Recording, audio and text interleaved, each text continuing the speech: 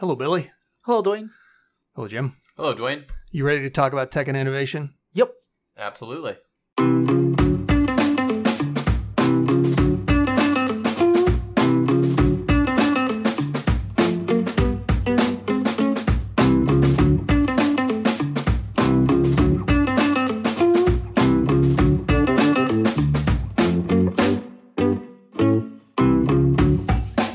Hello and welcome to Top Priority, a production of the Americans for Prosperity Foundation's Grassroots Leadership Academy.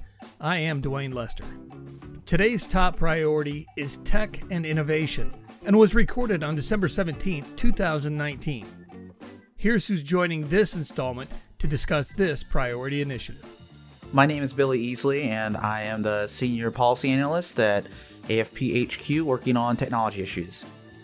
I'm Jim Fellinger, and I am our community's lead for communications on tech and innovation. Well, I am curious about how you got involved in this. There's a lot of things you could be working on, but tell me, how did you get involved in tech and innovation? Well, before I started working here at AFP, I was legal counsel for Senator Rand Paul, working on tech issues, criminal justice issues, and housing issues. And while I was at the Senate, we specifically focused on mostly net neutrality and privacy issues. And that's really sort of where I kind of cut my teeth into the topic. And it was just a fascinating thing. In the Senate, we only really focused at that time on very certain sort of controversial issues involving tech. And here at AFP, we get to have a broader conversation about how technology impacts people's lives, both in regards to federal issues and state issues. And I think it's fascinating. And I think it's important because it sort of sets the platform for the next 20, 30 years of tech policy and how it impacts people's lives for the better. So I have been a member of the Stand Together community for about 5 years now, and I didn't work on tech issues initially. In fact, I worked for a number of brands within the community, the now defunct Generation Opportunity, Americans for Prosperity, Concerned Veterans for America, Freedom Partners. I've kind of run the gambit. But what really got me interested in tech and innovation was I was tasked with providing communication support to Trust Ventures, which is a venture capital group that is supported by our community. And what I began to see when I was working with Trust Ventures was the very real human impact that technology can have, how it improves people's lives, how new innovative products and services are really able to transform society. So like a lot of people, I was someone who was always very skeptical of technology. I wanted to sort of hit a stopwatch on progress, and I felt that we had sort of gone far enough, and I really kind of had this doomsday scenario about where technology would lead us. But as I spent more time around our policy folks who focus on tech and innovation, it became very clear to me that my slanted view wasn't necessarily correct. And it's been a real pleasure to work with folks like Billy and the rest of the tech and innovation team here at Stand Together for the last year and a half. You know, this is one of those topics that when I mention it, people are sometimes surprised that we're working in this arena. So I guess my first question to you is, why are we involved in tech and innovation at all?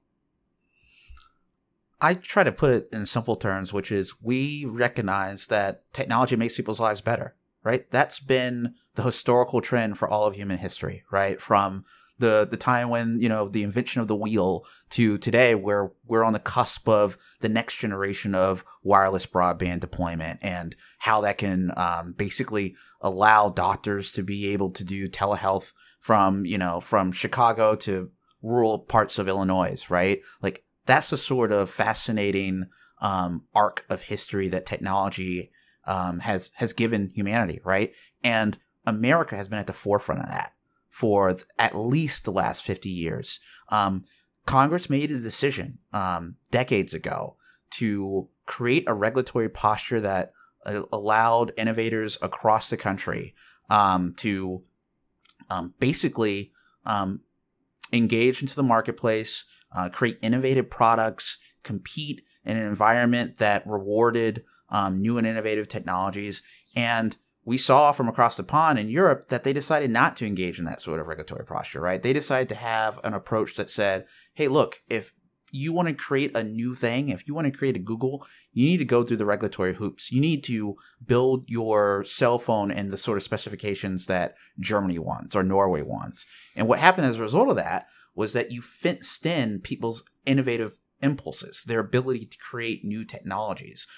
So America has benefited from allowing innovators to, right here in America, and also from people coming over because they recognized our willingness to engage in new technologies and to not be afraid of new things, basically. And I think the proof is in the pudding there. If you look at the list of the most successful, economically successful companies in the world, internet companies, more than half of them are here in the United States. I believe that there's the internet economy is worth more than $1 trillion, right, here in the United States. 2.1 trillion, actually. Thank you, James. Wow. He's better with numbers than me. And it would be bad not just for businesses, but it would be bad for consumers if we decided to reverse that trend because of concerns that basically empowered government to sort of set the roadmap for how businesses should grow in this country.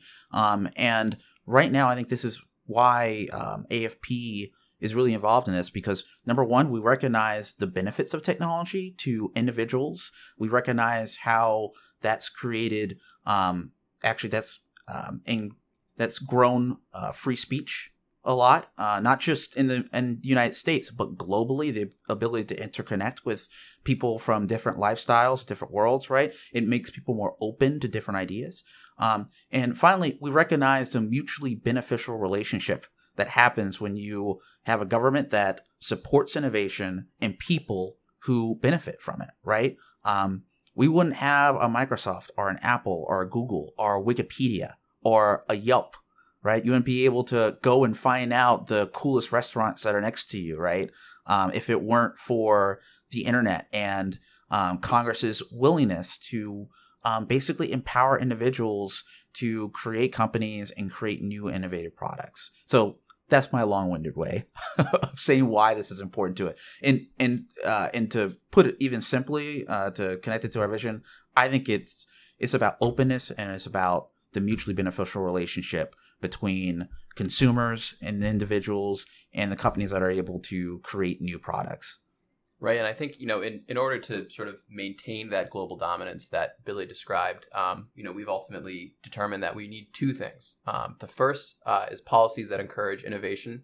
And the second is a cultural willingness to embrace new technology. That's what motivates our work, is driving at those two things. And like Billy said, we need to embrace openness to preserve the policy environment that allows American tech to thrive and contributes so much to our economic dominance globally. One thing that while you were speaking, I started thinking about, and you said that America was different than Europe. Europe put up all these barriers. In America, you could just come and free. If we're that free, then why are we involved in this? I mean, I guess my question is things are so good, do we even need to get involved? I think if this was in 2009 or 2010, we could have that conversation. Absolutely. But in the last few years, it's been a really dispiriting sort of change in viewpoint of what the role of government should be in technological development. Now, that hasn't been uniform, right? I think one person that we have to give credit to, one agency in particular, is the FCC. Ajit Pai and members of the FCC have prioritized deployment of 5G. Which is the fifth generation of wireless broadband deployment. I mentioned that earlier. That's going to drive a huge amount, not only of economic business in this country, but it's going to allow people across the country to have faster wireless speeds, and to basically also to make it much more likely for us to have autonomous self-driving vehicles in the future, right? It completely change the status of our current technological level in this country. That's great. But unfortunately, there are a lot of people in Congress who have been advocating for basically breaking up big tech, breaking up the Amazons, Facebooks, Googles of the world. in ways that don't align with free market principles at all, that would basically put us more in line with what Europe has done with their regulatory policies. And I would also add that there are people who have been advocating for privacy policies that actually go way further than necessary to defend people's privacy, right? In ways that would actually harm the ability for companies like Facebook or Amazon to serve their customers effectively. And I just want to add a little level of humility to this. While I think the situation is certainly not as good as it once was, there used to be a strong bipartisan viewpoint in this country that if we wanted to succeed as world leaders, we need to succeed in the technological sector. And that's just not the sort of consensus that it once was. And look, sometimes people get scared of technology. That happens, right?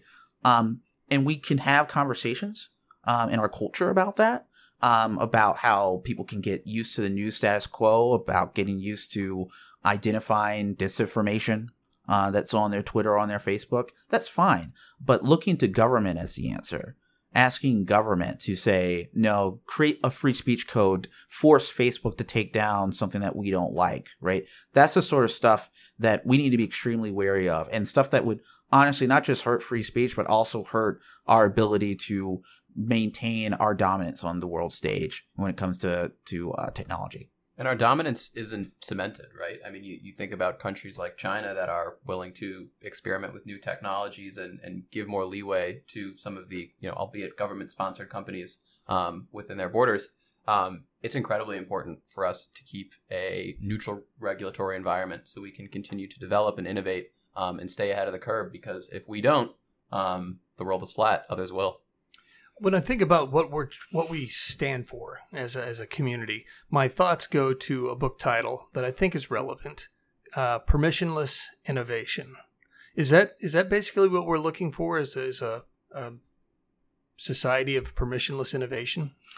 Yes, and I think a better way to put it is that it's about empowering people to be able to create whatever new thing is that comes to their mind, right? It's not about the government drawing a square, right? About this is the environment that you can build in. This is how you can build the newest technology. You need to go through us to do it, right? It's about stepping back, recognizing that every major scientific breakthrough that's happened has happened because governments have stepped back and said, hey, look, we want to empower people to innovate, because people can do it better than the government can, right?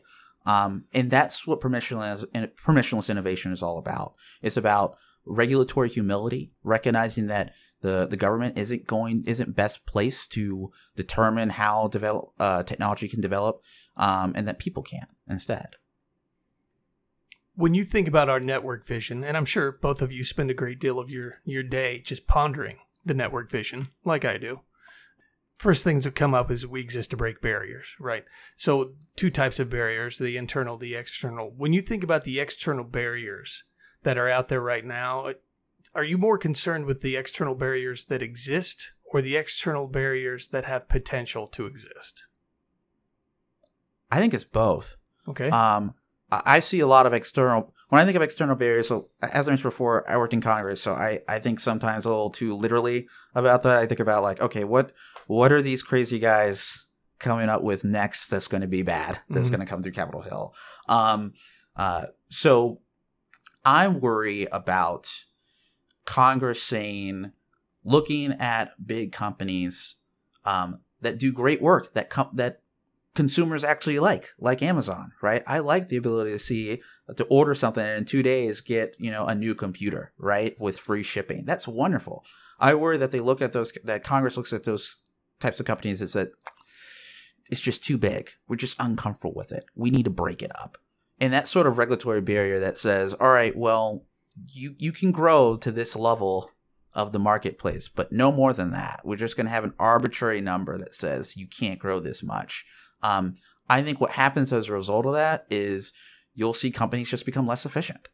right? Instead of being able to order something off of Amazon and get it in 2 days, maybe it takes a week. Maybe you don't get that free shipping deal. Maybe they're not able to sort of have the, maybe Amazon and other companies aren't able to make the sort of deals that they have with producers that allow them to have an efficient chain that, you know, drives down prices, right? And makes those goods cheaper for consumers. That's the sort of consequences that I think a lot of politicians don't think about. And those are sorts of regulatory barriers that I think about. And I'll add another one to this as well, which is autonomous vehicles, self-driving cars. It's terrifying. Right? Terrifying. I saw Logan, and that autonomous truck almost hit him. Well, let's consider this for a moment. Go ahead and I don't have the number off the top of my head, but feel free at any time to look up the number of people that are killed or injured in automobile accidents every year. The number is actually pretty staggering. And when you look at the projections around how autonomous vehicles could completely prevent a vast majority of those deaths and injuries, it almost becomes a no-brainer. Yeah, so the comparative question is, people always say, like, well, look at these people who died as a result of getting struck by an autonomous vehicle, right? The question is, how many people's lives would be saved if we were able to deploy this effectively in a way that would be safe? And the answer is huge numbers of people, right?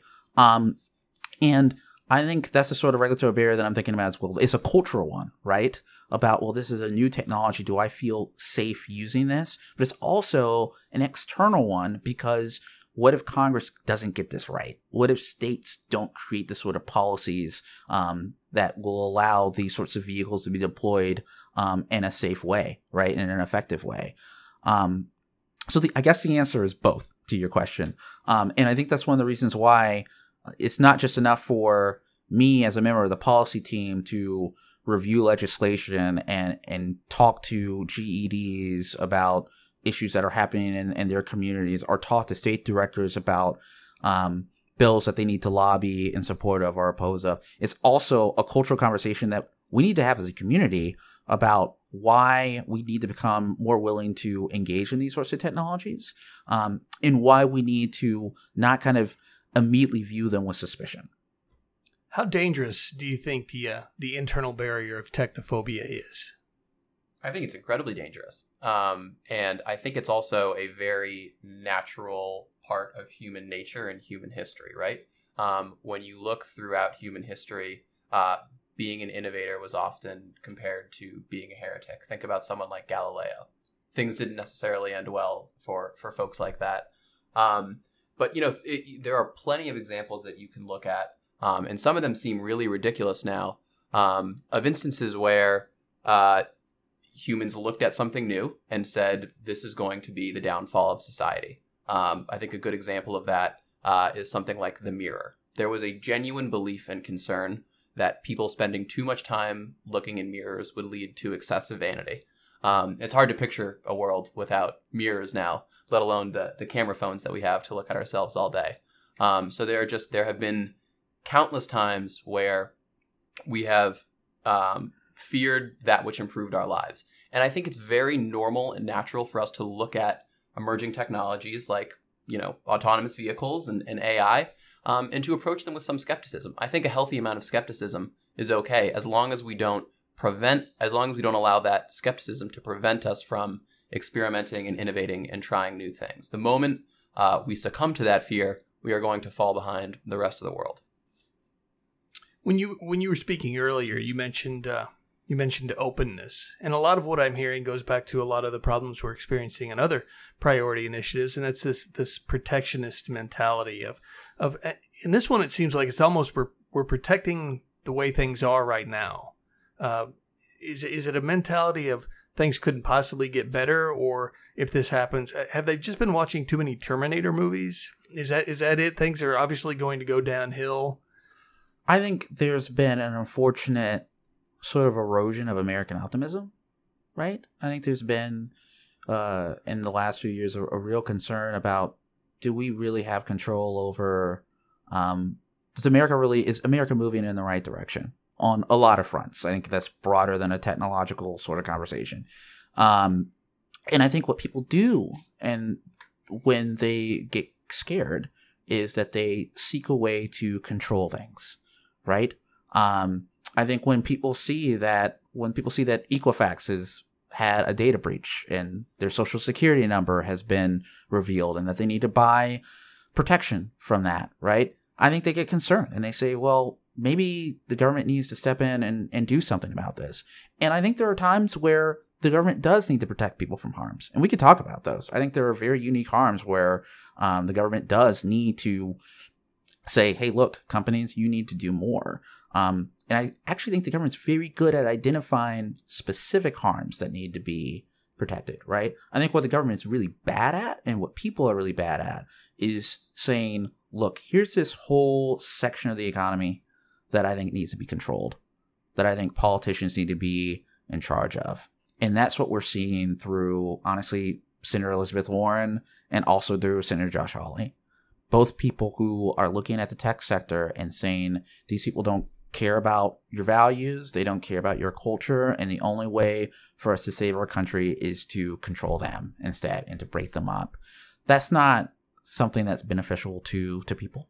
And I think it's something that will harm our ability to interact with each other in a beneficial way. So Facebook has gotten a lot of criticism in the last few years. Social media in general has. I'm a voracious user of social media. I've also talked to a lot of these companies, and I don't think they're angels by any means. I think they've made some critical mistakes. But I think we need to step back and realize the real benefit of companies like this, right? We would not be able to maintain the sorts of contacts that we do in our global society without social media, right? I want to be able to talk to my high school friends the way I do now. And I wouldn't be able to talk to friends of mine who are, completely, on the other side of the world, and to share, pictures and all sorts of things with them, like I am able to do through technology and Facebook and Twitter. So I think what people need to do is take a step back, say, look, let's look at the benefits and the harms, and let's have a real conversation about what needs to be done to protect our privacy and our interests. But not simply just give up the ghost and say, you know what, let's just have government sort of design the way that these companies need to work. That's not going to be helpful for anyone. I think Billy's absolutely right, because what he's describing is sort of that top-down approach that never seems to work. And I think you're right to point out that these companies aren't perfect, and a lot of them have made really critical mistakes. But we think that the best check on the actions of these companies is consumer demand, right? Looking to government to serve as the solution to all of these problems is probably going to end poorly, just like it does in most facets of life. So really, I think the key is public pressure on these companies, like you often see, to improve their practices. And I think Facebook is a good example of a company that's really beginning to respond to public demands and really dramatically shift a lot of their policies. Are there any other or internal barriers that you think of besides technophobia? Is it? I mean, mainly what I'm seeing is a fear of what's unknown, a fear of what could be. And this, like you said, this is not unusual. I listened to that podcast, and I can't remember the Pessimist Archive. The Pessimist Fantastic Archive, yeah, where they talked about, and they even said that this continues today. This fear over this rampant narcissism continues today, only it's not with mirrors, it's with the selfie.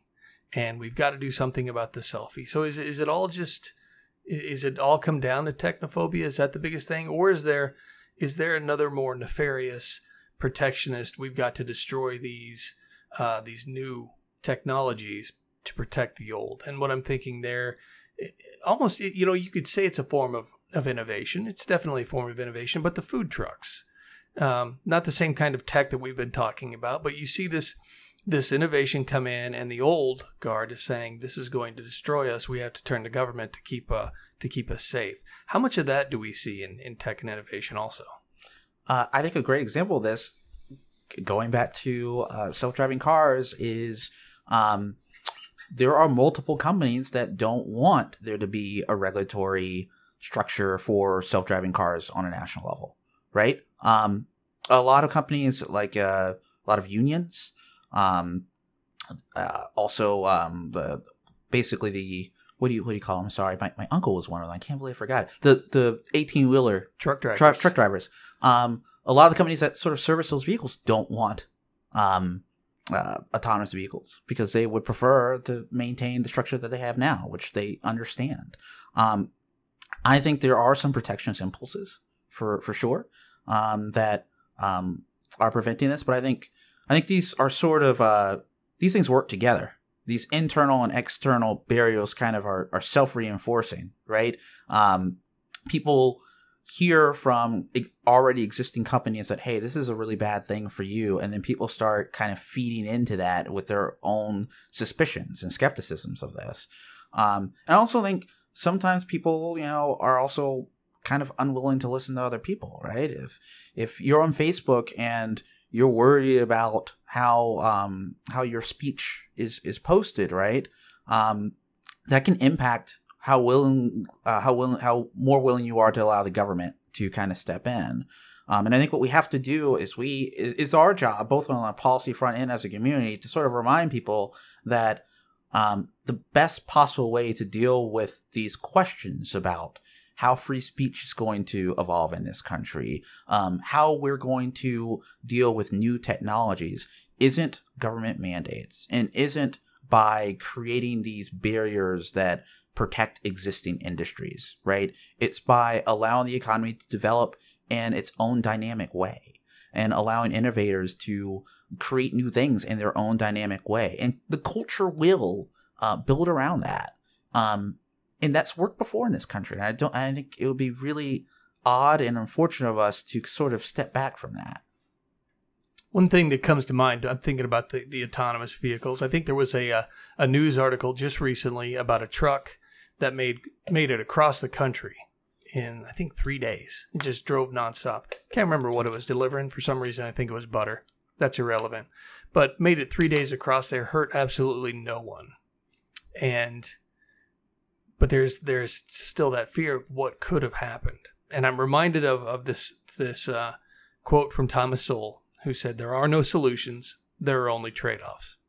And so when you think about the truck drivers, my brother's a truck driver, and he says it'll never happen. It won't happen in my lifetime. And I think it's happening right now. The Ron Paul, it's happening. Right. But there will be people who will lose jobs to these things, and they will suffer. They will hurt. I don't know of a future without this change and this innovation and this churn. And you see every month 1 million jobs are destroyed in the United States. I don't know how many people know that. Every month 1 million jobs are destroyed, and yet 1 million plus are created. That's 1 million people who lose their job and 1 million plus who find other work. When you think about the next step, and what happens after that, if all those truck drivers lose their jobs and all the trucks become autonomous, what happens after that? And I think that may be where people, a lot of people, and I've been guilty of this myself, they just stop. They don't think past step one. They look at all these truck drivers who've lost their jobs, but they don't think about all the people who are now maintaining these trucks, all the people who are programming these trucks, all the people who are building these trucks. Dwayne, I empathize with you because, like I mentioned at the outset of the podcast, I was one of those people who wanted to stop time and thought that automation was going to be the end of the American workforce. And if you look at the job numbers over the last year, while you correctly noted all of these jobs are disappearing, our economy appears to be growing and more people are employed than ever. And I think part of the challenge with this issue is it's very difficult to explain to people what that next opportunity will look like, because that next opportunity is in the future. And the future is nearly impossible to predict. So it's very difficult to talk to someone like a truck driver about this issue because you aren't able to provide that immediate solution. Well, you won't be able to drive trucks, but here's the crystal clear image of what you'll be able to do. That doesn't mean new opportunities aren't going to be opening up. They will. But that's part of the real challenge here, is that those changes aren't clean cut.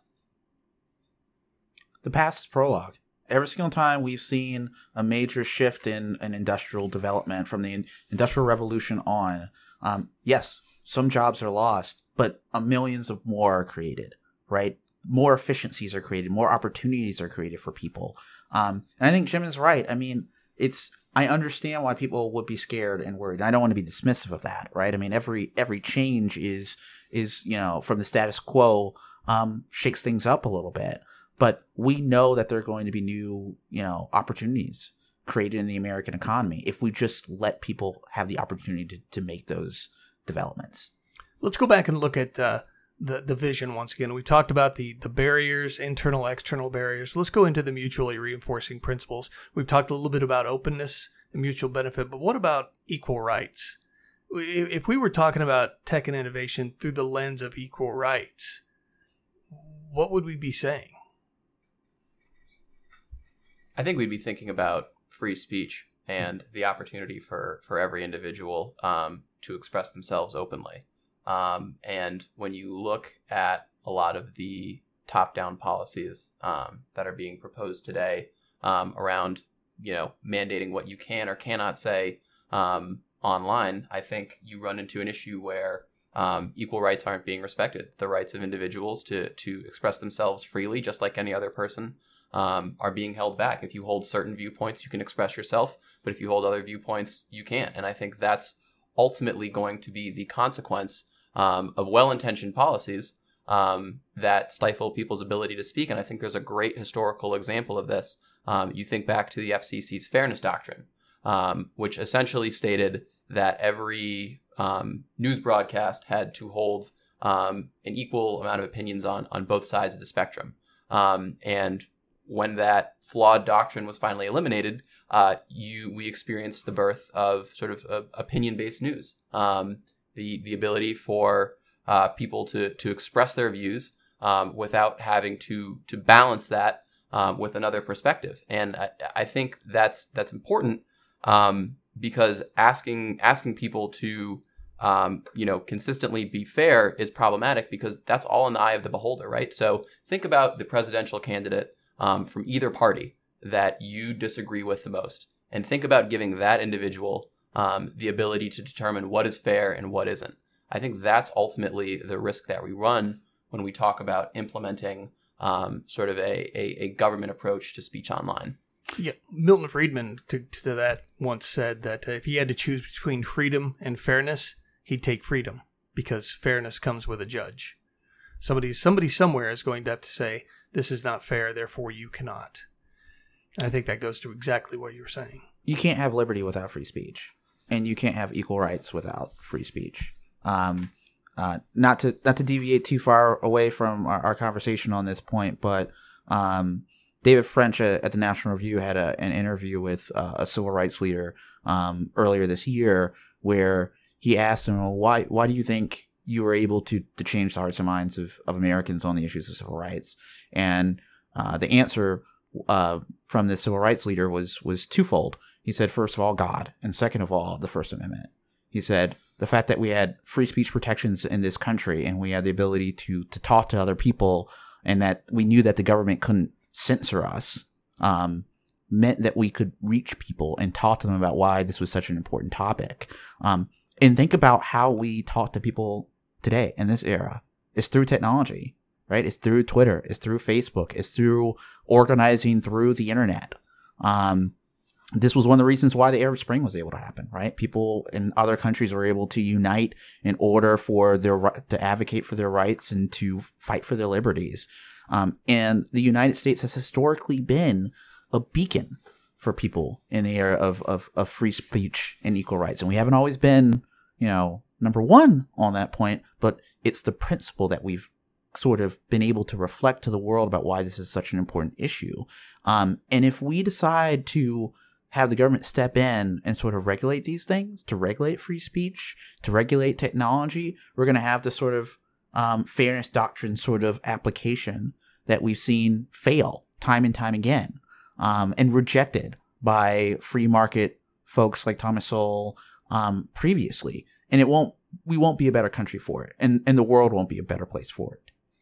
When I think about equal rights in this also, I think about the idea of permissionless innovation and the idea that you would have to get permission from the government to begin a new technology.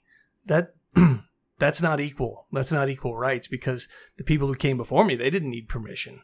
But suddenly, because you see the same thing in every part of a business, where you have some who have the ability to put barriers in the place of those coming up behind them. You see that with some companies who will advocate for a minimum wage being raised because their company can afford it and they know their competitors can't. And you see companies who may support a barrier that prevents their competition from gaining.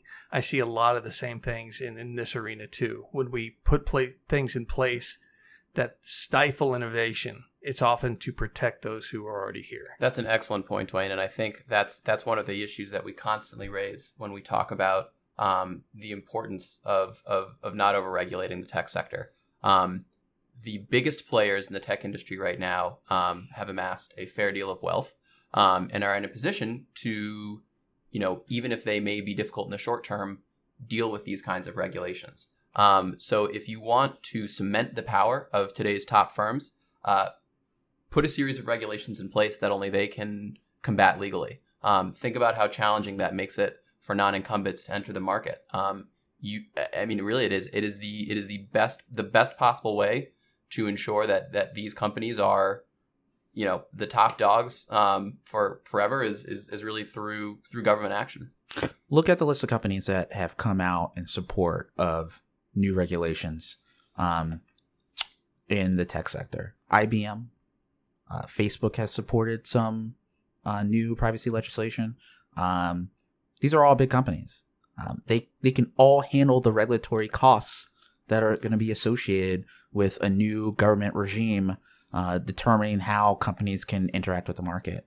They can hire enough lawyers. They can do that. I'm not worried about Google or Amazon or Facebook. The only extent to which I care about them is their ability to benefit people and consumers, right?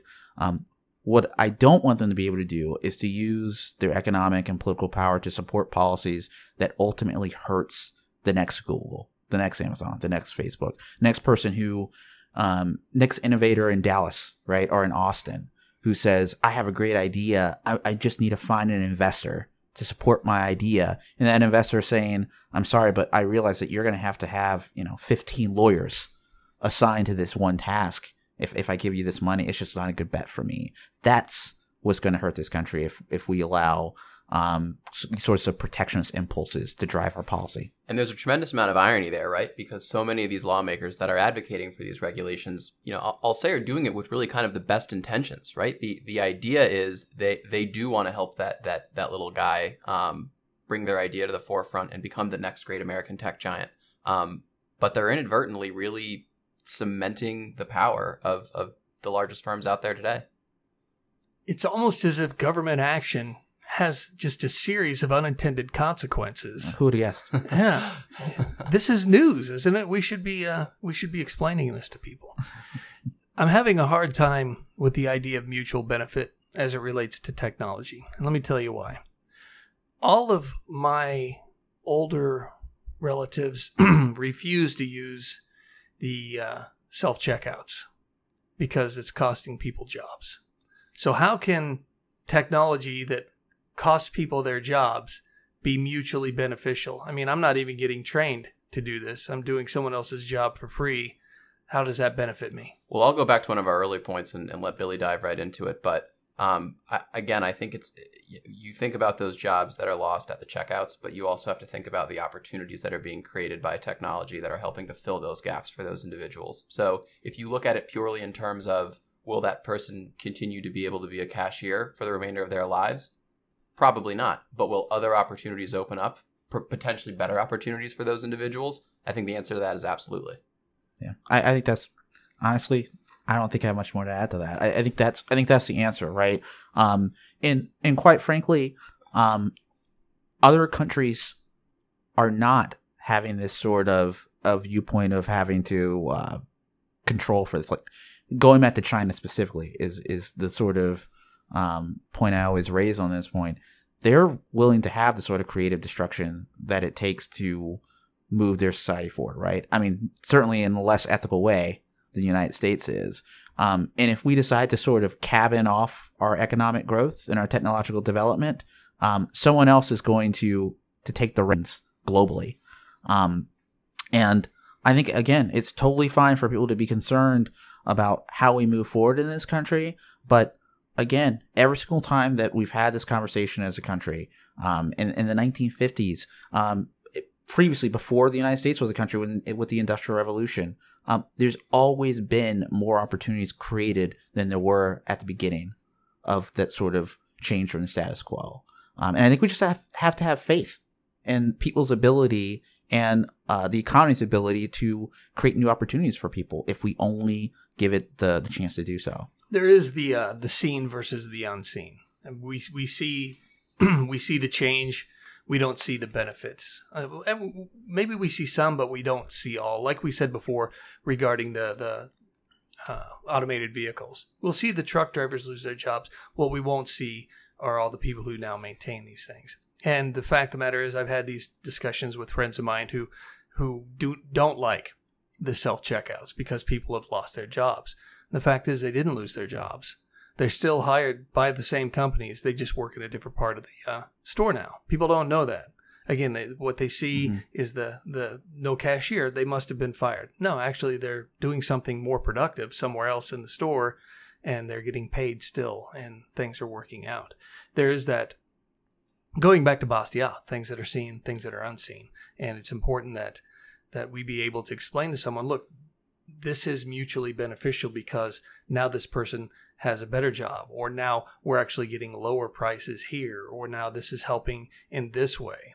And it's important to know what the unseen is if we're going to explain mutual benefit. Let's touch on openness a bit. This permissionless innovation is really just saying we want an open technological sector where innovation can thrive. What else is there besides that? I think it's a step forward from that. Yes, number one, we want a technological sector without government mandates that harm the ability of people to basically achieve their dreams and their visions, right? That's the sort of openness that we want. It doesn't mean that, you can harm other people with your technological developments, but it does mean that you should have the ability to sort of come up with your idea, invest in it, and see what happens, and have the opportunity to fail without government intervention. No recreational nukes, then? I'm going to cut that. That's my line, my personal line. As I'm going to go further than that. Henceforth, AFP policy on the tech sector: no recreational nukes. So aside from that, yeah, I think that's step one. And I think step two of openness is not just about economic openness. It's also about recognizing the benefits of economic openness.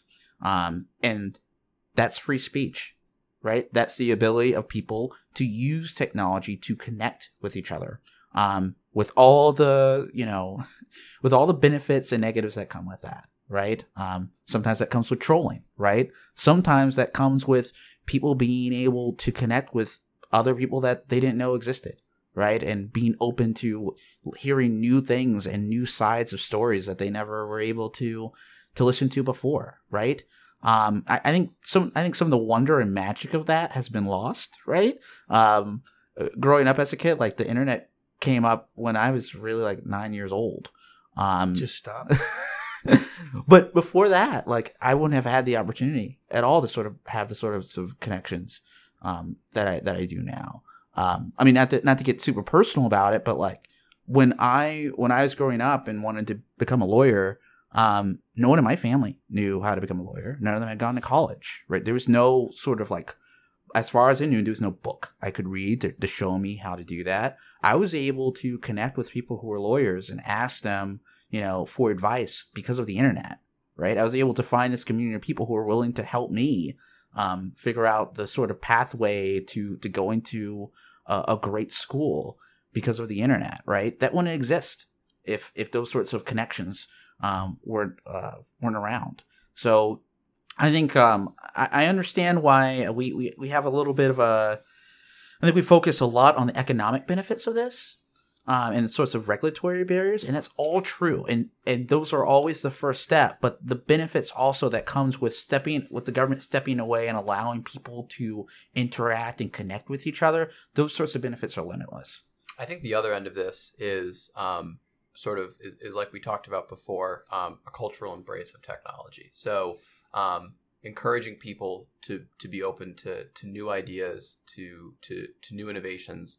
That's critical for all of this to work. If we have a culture that isn't willing to embrace change, that's going to be reflected in the policies that we see. Mm-hmm.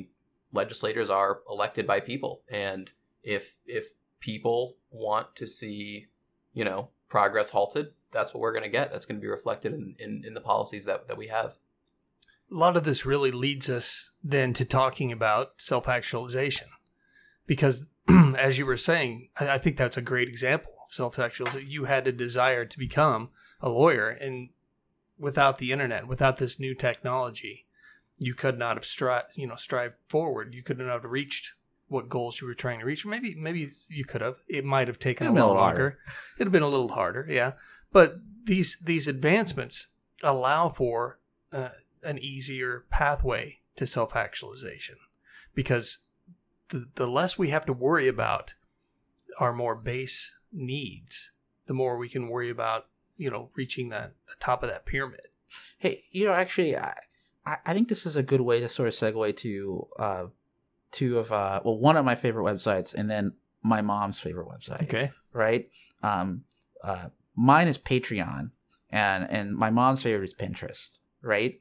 So on Patreon is this website where basically people it's very similar to Kickstarter sort of thing, right? You can find people who are like creating podcasts, right? Or making documentaries. Or maybe they make art, right? And they need someone to support them. So I'm on Patreon. There are people that I'm a patron to. I give $5, $10 to them a month, right? If I really like their work, and they're able to like create art that I get to see, or create podcasts that I get to listen to, I get a lot of enjoyment from that. Pinterest is sort of the same way. My mom loves it because she loves being able to see people's recipes, right? Or buy earrings or heirlooms from this website, right? Or things you could make with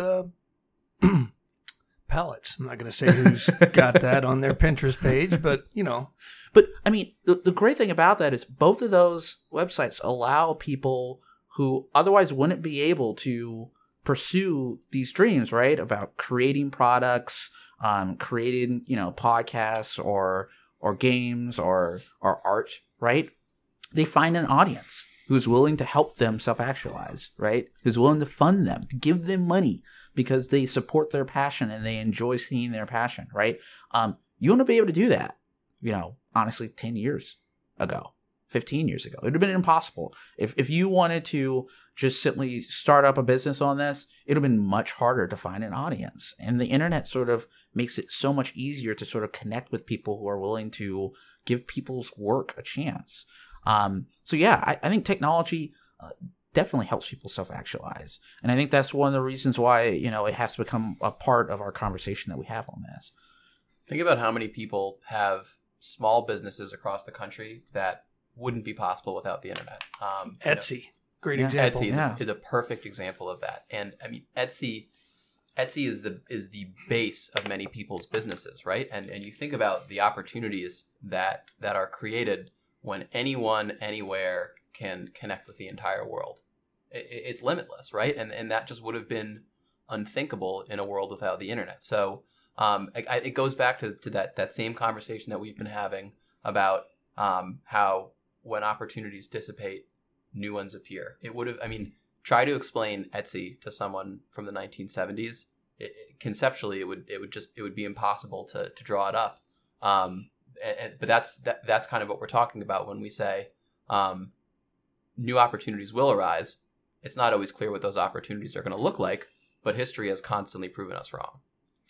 When I first started training in person on way back when it was the framework, I don't know if you all were around for that. Oh yeah, I would get these questions, and it was always interesting for me because I would get questions, what are we going to do about this?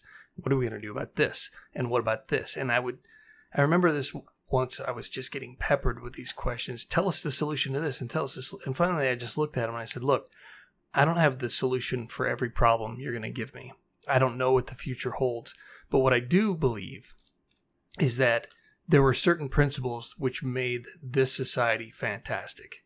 And if we trust in those principles, like spontaneous order, like creative destruction, like freedom, that people will come up with solutions we never even imagined. And that we just have to believe that what has worked in the past to create free and prosperous societies will work tomorrow and the day after that. And that goes to a lot of what I think you've been saying. I think that's absolutely right. It's that part of the podcast where I asked the Rumsfeldian, what is it I don't know? I don't know. Is there something that is we need to talk about regarding this issue that we haven't covered, or is there anything that you want to bring up that we need to talk about? I think people have a bad habit of sort of looking at tech and innovation as something that doesn't really impact their life, right? I think when it comes to like regulations or taxes or foreign policy, people sort of grab onto that. But tech and innovation, like, what does that really mean? How does that really impact me? And it impacts every part of your day, right? Like we just, the life that we lead today in 2019 would be unimaginable to people in the 1970s, right? Maybe the 1980s, right? The leaps and bounds that we've been able to make in efficiencies and ability to connect with other people, to make it easier for people to define new audiences and try new things, that ability far surpasses what was available to generations before us. And I think what happens as a result of that is I think people take it for granted. So I think the one thing that I would kind of say to leave with people is the next time you hear a politician describe reining in technology or having the government step in and decide how Facebook should determine which speech is online and which speech isn't, take a step back and think about, how would that impact me, right? How would that impact my ability to connect with other people? How would that impact, the next big thing that could help my family that comes out? I think this needs to be a more personal conversation than it is now. It's not just about some big tech companies. It's about you, right? And your ability to create a better future along with our broader community. That's a great note to end on. Technology improves people's lives, and that's why we're so invested in this issue. That's really at the core of it is that human element. It's not about protecting these companies. It's not about protecting. I mean, it is about this, but it's not all about protecting our status as a global tech leader. It's really about the individual impact that technology has on people's lives, and that's largely positive. Thank you for listening to this installment of Top Priority, a production of the Americans for Prosperity Foundation's Grassroots Leadership Academy.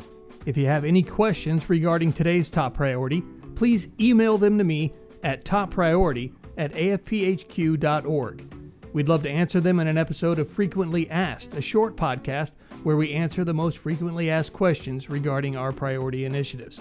And if there's an aspect of today's priority that you want us to discuss further, let us know that too. Until next time, I'm Dwayne Lester, and thanks again for listening.